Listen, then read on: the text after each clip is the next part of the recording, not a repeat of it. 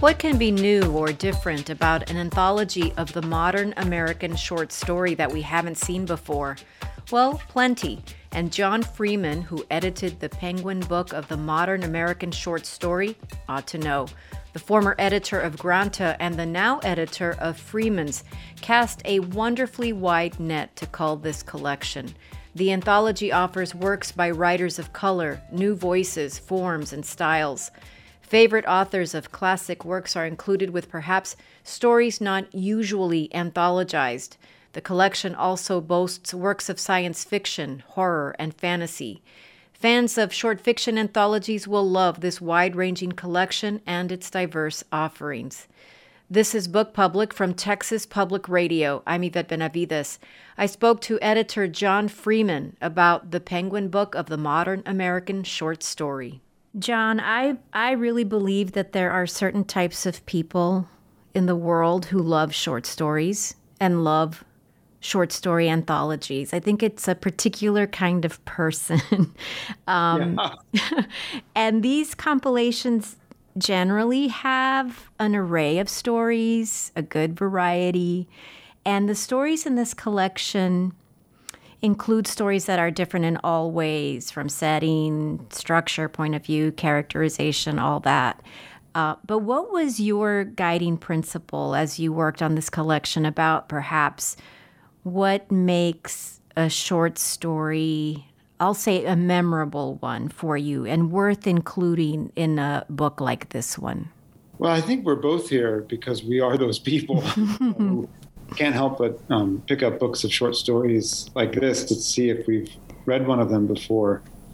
But I feel like the short story gets a bit of a bad rep. You know, we learn it and we are taught it in school, and we're often given stories with lessons, you know, that we're supposed to extract from those stories. And a good story has many lessons, including the first story in this book, which is about school kids being taught a lesson. But in fact, they glean another lesson from a trip to a high-end toy store in Manhattan. And they're kids from a poorer neighborhood. And I think the trip is meant to make them respect wealth, but in fact, it makes them realize that they will always be treated the way they are treated if they don't speak up for themselves. And I think, you know, in a short story form, if we reduce it to just lessons, we end up with something much less mysterious. And so I wanted a book of stories that felt big and as wide as America, as deep, with as many types of people, as many backgrounds. But that was also just fun to read, you know, that when you got into a story, you didn't want to get out of it. And I think you can have all those things at the same time, you know, that you can reflect the country and who lives here, but you can also entertain people at the same time. Well, so you say something that reminds me about what I love about the short story, and that's that it democratized literature. I mean, at one time, that was a real selling point of the short story. I always go back to The Lonely Voice by Frank O'Connor or the essays of Charles E. May. They both wrote about the study of short fiction from the standpoint of, I mean, literary analysis and parsing and explication, but also the visceral prompting and prodding of these ideas of loneliness, the mysteries of humanity, the idea of conflict being all about loss and yearning, but also that democratization of the short story. And I kept thinking about that as I was going through the collection. I've always found so appealing this idea that a short story can carry all of that. It just seems so magical to me that it can do that. It can, and you don't have to spend 22 hours reading it. You know, Yeah. You can read the short story by Sandra Cisneros in here in about 5 minutes, if not less. You know, 3.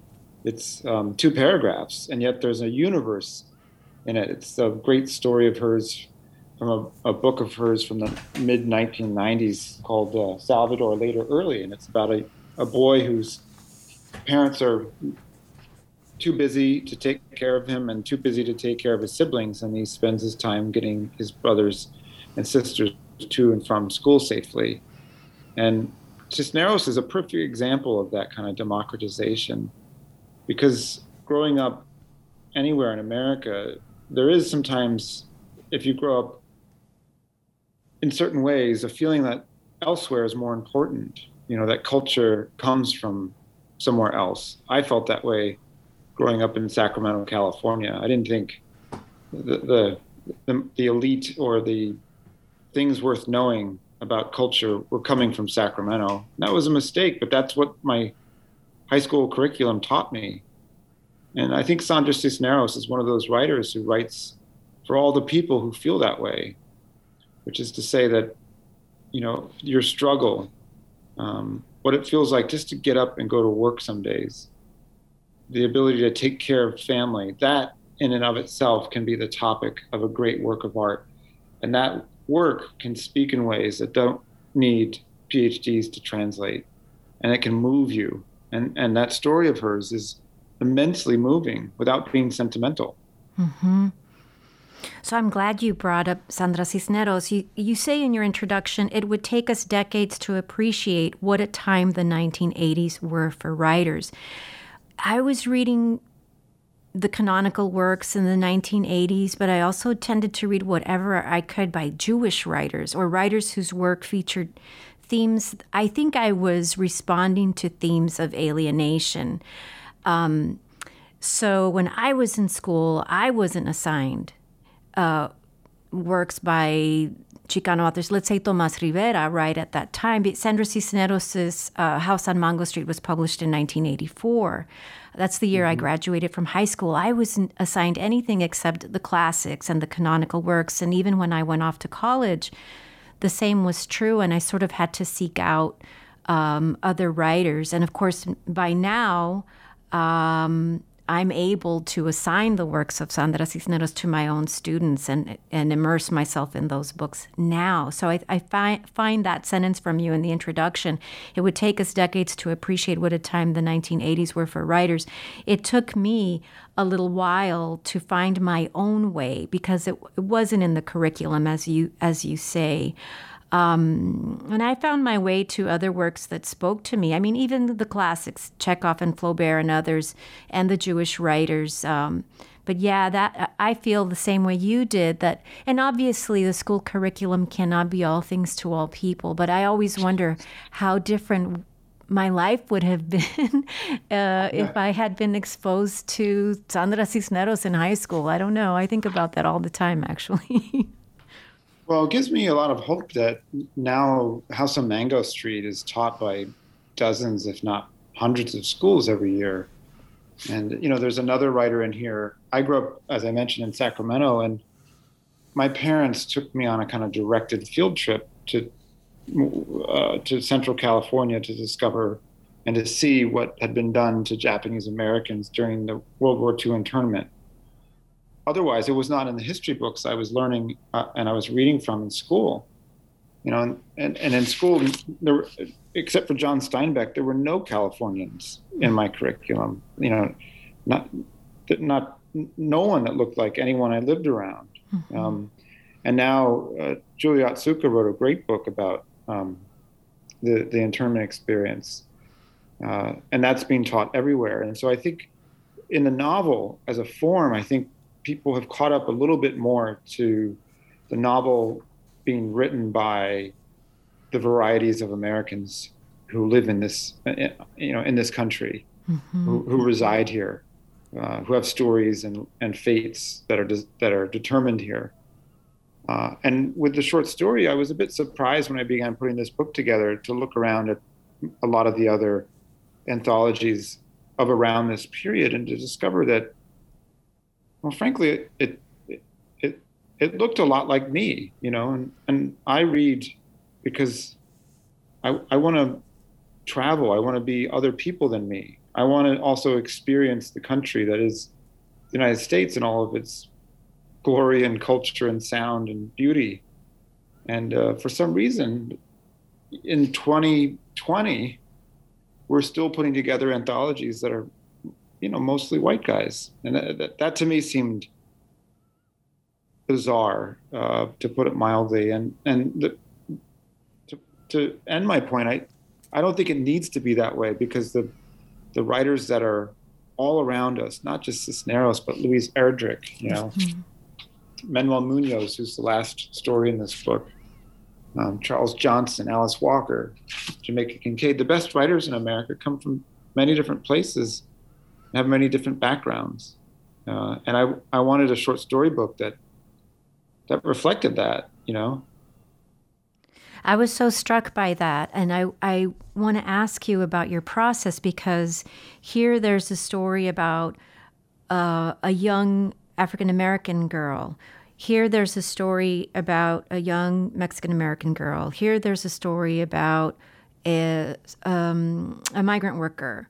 Here there's a story about a soldier, and here there's a story about HIV. Here there's a love story. Here there's a story about Native Americans. And so it just seemed to me like, I wonder how John Freeman, what was John Freeman's process? So what was your process? I know you're such a busy person.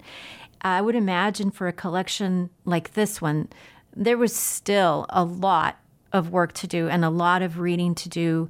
And I'm sure you had this compunction that you wanted to cover a lot of different subjects and a lot of different voices and spaces, and make it more comprehensive than not. But that's a difficult thing. I think that must have been a very difficult thing. So I wonder about your process. It was a glorious process, to be honest, not to compliment myself, but just I was reading these stories during the pandemic, and it was a hard time, and it was frankly a bit frightening. And I read them aloud to my partner every day. I read a few stories a day for well over a year. And so this had begun before the pandemic, but once the pandemic was really going and we were all locked in, to sit at a table at night, not watching TV, listening to a story was a magical thing. And in the beginning of putting this book together, I made a kind of list of, I thought, these stories might go in. And virtually all of them did not go in, which I was very surprised about, because I wanted to make sure I didn't confirm my own biases, if that makes any sense. And so I went back and I read all the stories in the other anthologies that exist of this period. But I also read all of the best American short story annuals of this period too, because I figured there were probably great short stories that people don't talk about anymore, simply because for whatever reason they've been forgotten. And I basically read over 1,000, I think, and a very small pile immediately went into a yes. One of them early on was Dorothy Allison's story, River of Names. And I had forgotten that she wrote a book of short stories called Trash.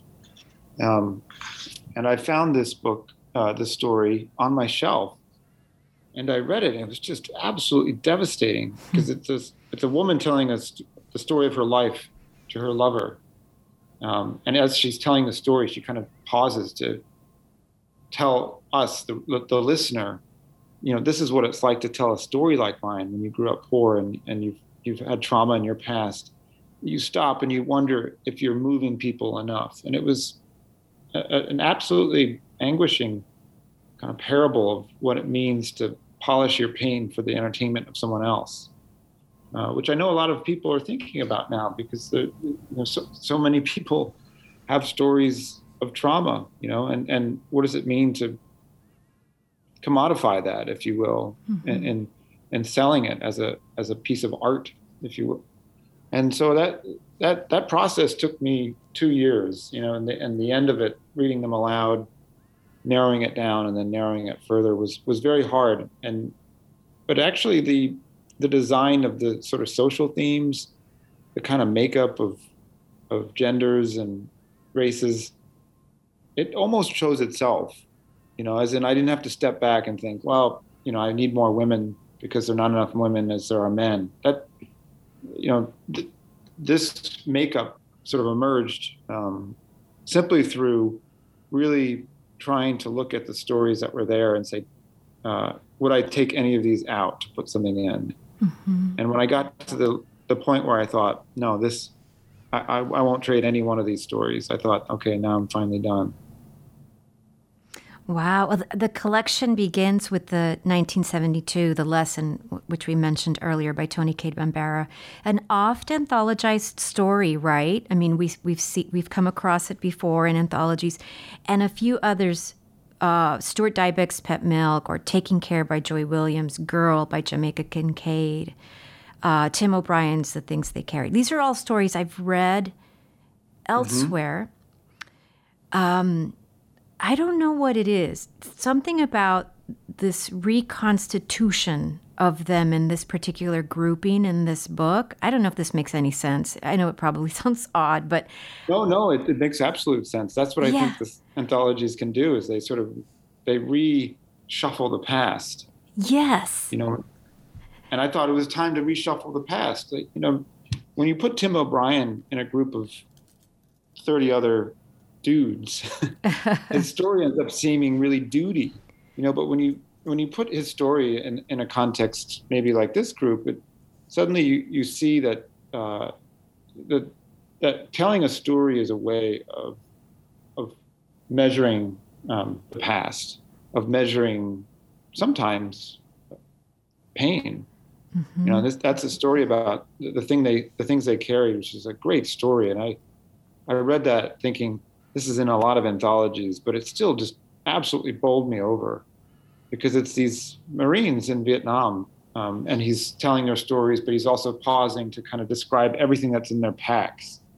And by virtue of telling their stories right next to telling the very kind of banal details of what they carried around, you realize that they were anything but expendable. An individual is not expendable. And he sort of re-gifts characters like his characters the dignity of the individuality that belonged to them. And I think that's what a great short story can do. It's never abstract. It's never generalized. It's never purely representational. It is about kind of this very acute acknowledgement that an individual life matters. And so what I love, too, about this new vigor of these classic stories that I've read before in this new grouping, in this kind of alchemy that emerges, is that I can come across, The Lesson, right? I can pick up an anthology and say, oh, this has The Lesson. I've read that. And if I say that for 30 or 35 years and never go to reread it, I've really lost that story. And so to sort of look at it and say, oh, I've read The Things They Carried, and to say that every time I encounter the story and never reread it is such a loss. It is such a loss. So I really appreciated that there are stories here that I haven't read, and then there are stories here that I haven't read in a long time. Case in point, A Conversation with My Father, the 1972 story by Grace Paley. Just today, I was reading a novel that's set in 1973, the novel by Marissa Silver called The Mysteries. And I was thinking about something that somebody asked her in an interview that I watched on YouTube, and somebody said, what were you reading from 1972 or 3? And she said nothing. She said, I sort of just have my own story that I want to tell. And I started to think about that. What was I reading, or what could have, well, I was 7 years old, but what would I have gone to research? But there's this story by Grace Paley, which is a conversation with her father about stories. And I just thought, I wish I could send that story to Marissa Silver because it might mean something to her. This story that I haven't read in years that means something so different to me today in 2021 than it meant in, say, 1985, when maybe I first read it. So there's just a very, very interesting thing. I can't even quite put my finger on it. Just the idea of rereading after decades. It is a totally different story. Well, stories in that way are a little bit like poems because they're short enough that you can reread them, and the optics of what we read also change with how we read. And because I think one of the big parts of the way we read is the story we tell ourselves about ourselves, and the kinds of stories I read when I was in my 20s are very different from the stories I read in my 40s. And I feel, now reading Susan Sontag's story, which was set during the early days of the AIDS pandemic in New York City, it feels very, very acutely relevant, that kind of fear of people. It's different because AIDS was almost 100% at that time of a death sentence. Still, the fear of sociability and of just getting together was very, and still is very strong, and to read a story like that, it makes you realize that we are so enmeshed in each other's lives, and what can seem historical very quickly cannot be historical. There's a story that I wanted to put in very badly by Toni Morrison, her only short story. It's called Recitative, and it's about two girls, and you learn that one is black and one is white, and they're being raised in a foster home, and their parents come, and then you leap forward a few years, and their lives have changed. And then you leap forward another bunch of years, and their lives have swapped places again, and then protests start to happen, and it divides the two girls who are now women. And reading that story, I asked if I could put it in this, and unfortunately the estate said no, and I understand why, because it's practically a little book. But reading that story now, I thought, what a profound window this gives us to the way the necessary politics of a time and protest can also divide you in ways that you aren't divided when you're children. And the story is so nimble, it's so light, it's so easily reread. The angles of that history bounce off it change every time we pick it up. And so I'm rereading a lot of these stories. Not all of them were stories I'd read before, but the ones I had read, every single one seemed absolutely changed when I read it again to consider it for this anthology. And I think the idea of including stories that might readily fall under the categories of sci-fi or horror or fantasy are included in the collection alongside the stories of some of the perhaps expected, masters of the form. And I like that too, because there are people out there that would like to say that, there's this ongoing debate about genre literature as if it were a lesser form versus literary fiction. But I like this idea of this window into the now from a Stephen King or an Ursula K. Le Guin story within a Penguin book of the modern American short story, within a collection like this. I think it's marvelous. I think it's necessary and important. And I think it helps us continue to have conversations about these sorts of things, not just in a metaphorical way, of course, but in a way that helps, in a way that I think makes more sense, because we're so informed by literature, we're so informed by history, or need to be. So I appreciate the idea that you included in a collection like this stories that, that might not so easily be appreciated by people who like short stories or who might say that genre literature is not the same as literary fiction. Oh, I'm glad you think so.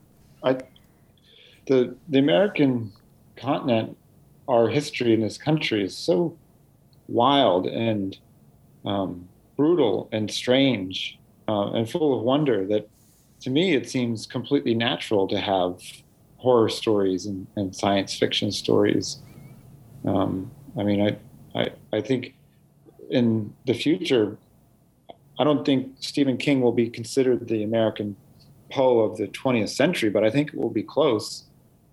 And if you look at the way that certain populations of the country have been treated and have had to live, and how much of the country has been poor for decades now, especially during the period that this book falls.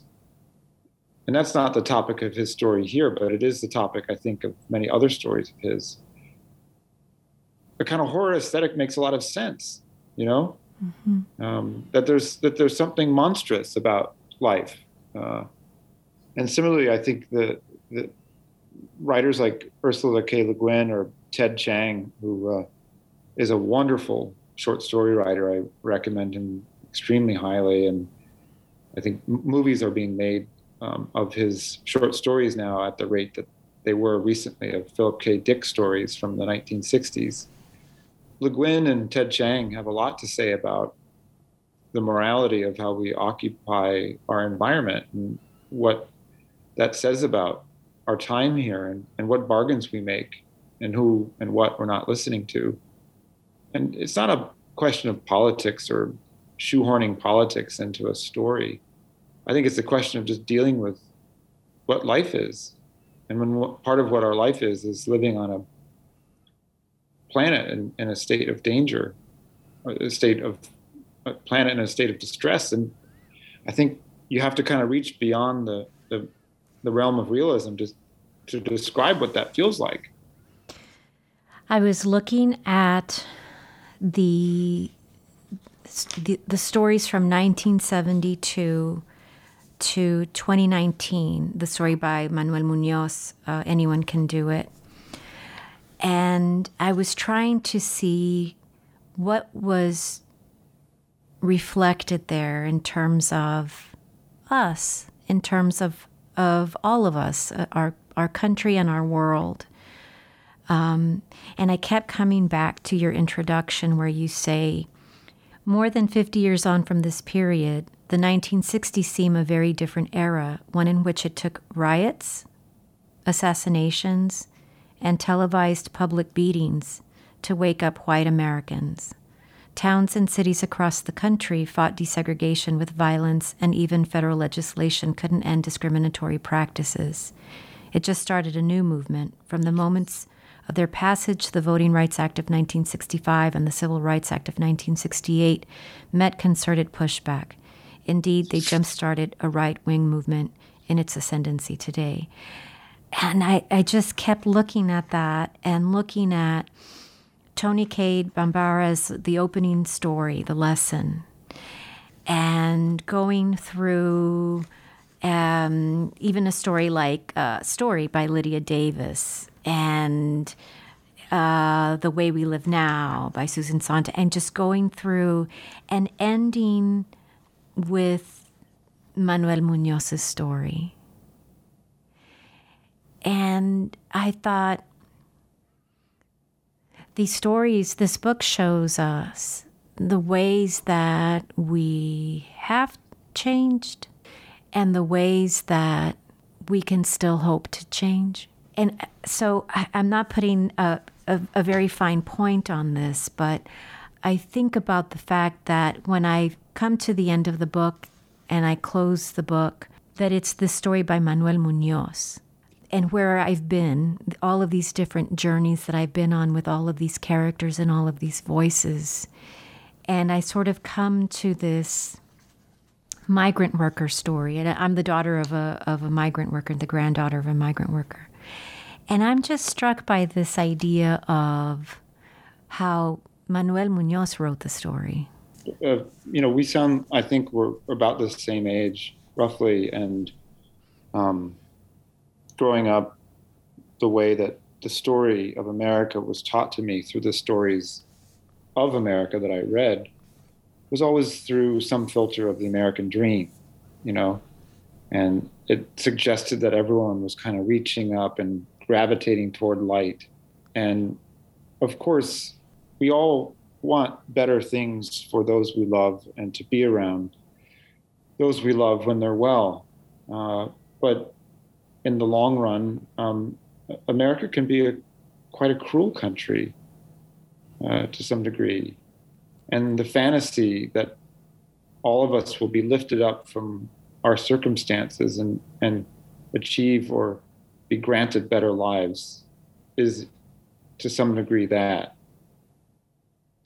Which does not mean that living in America is only a dour, terrible, joyless experience. It is not. It is a place full of wonder and excitement and drama, great culture and music and fellowship and all sorts of things. But when the stories that the country tells about itself are primarily those in which a dream is achieved, while many people who live within that country do not experience that per se, you have to wonder what is being done in the telling of the story. Is it giving someone hope, or is it simply a kind of trickery?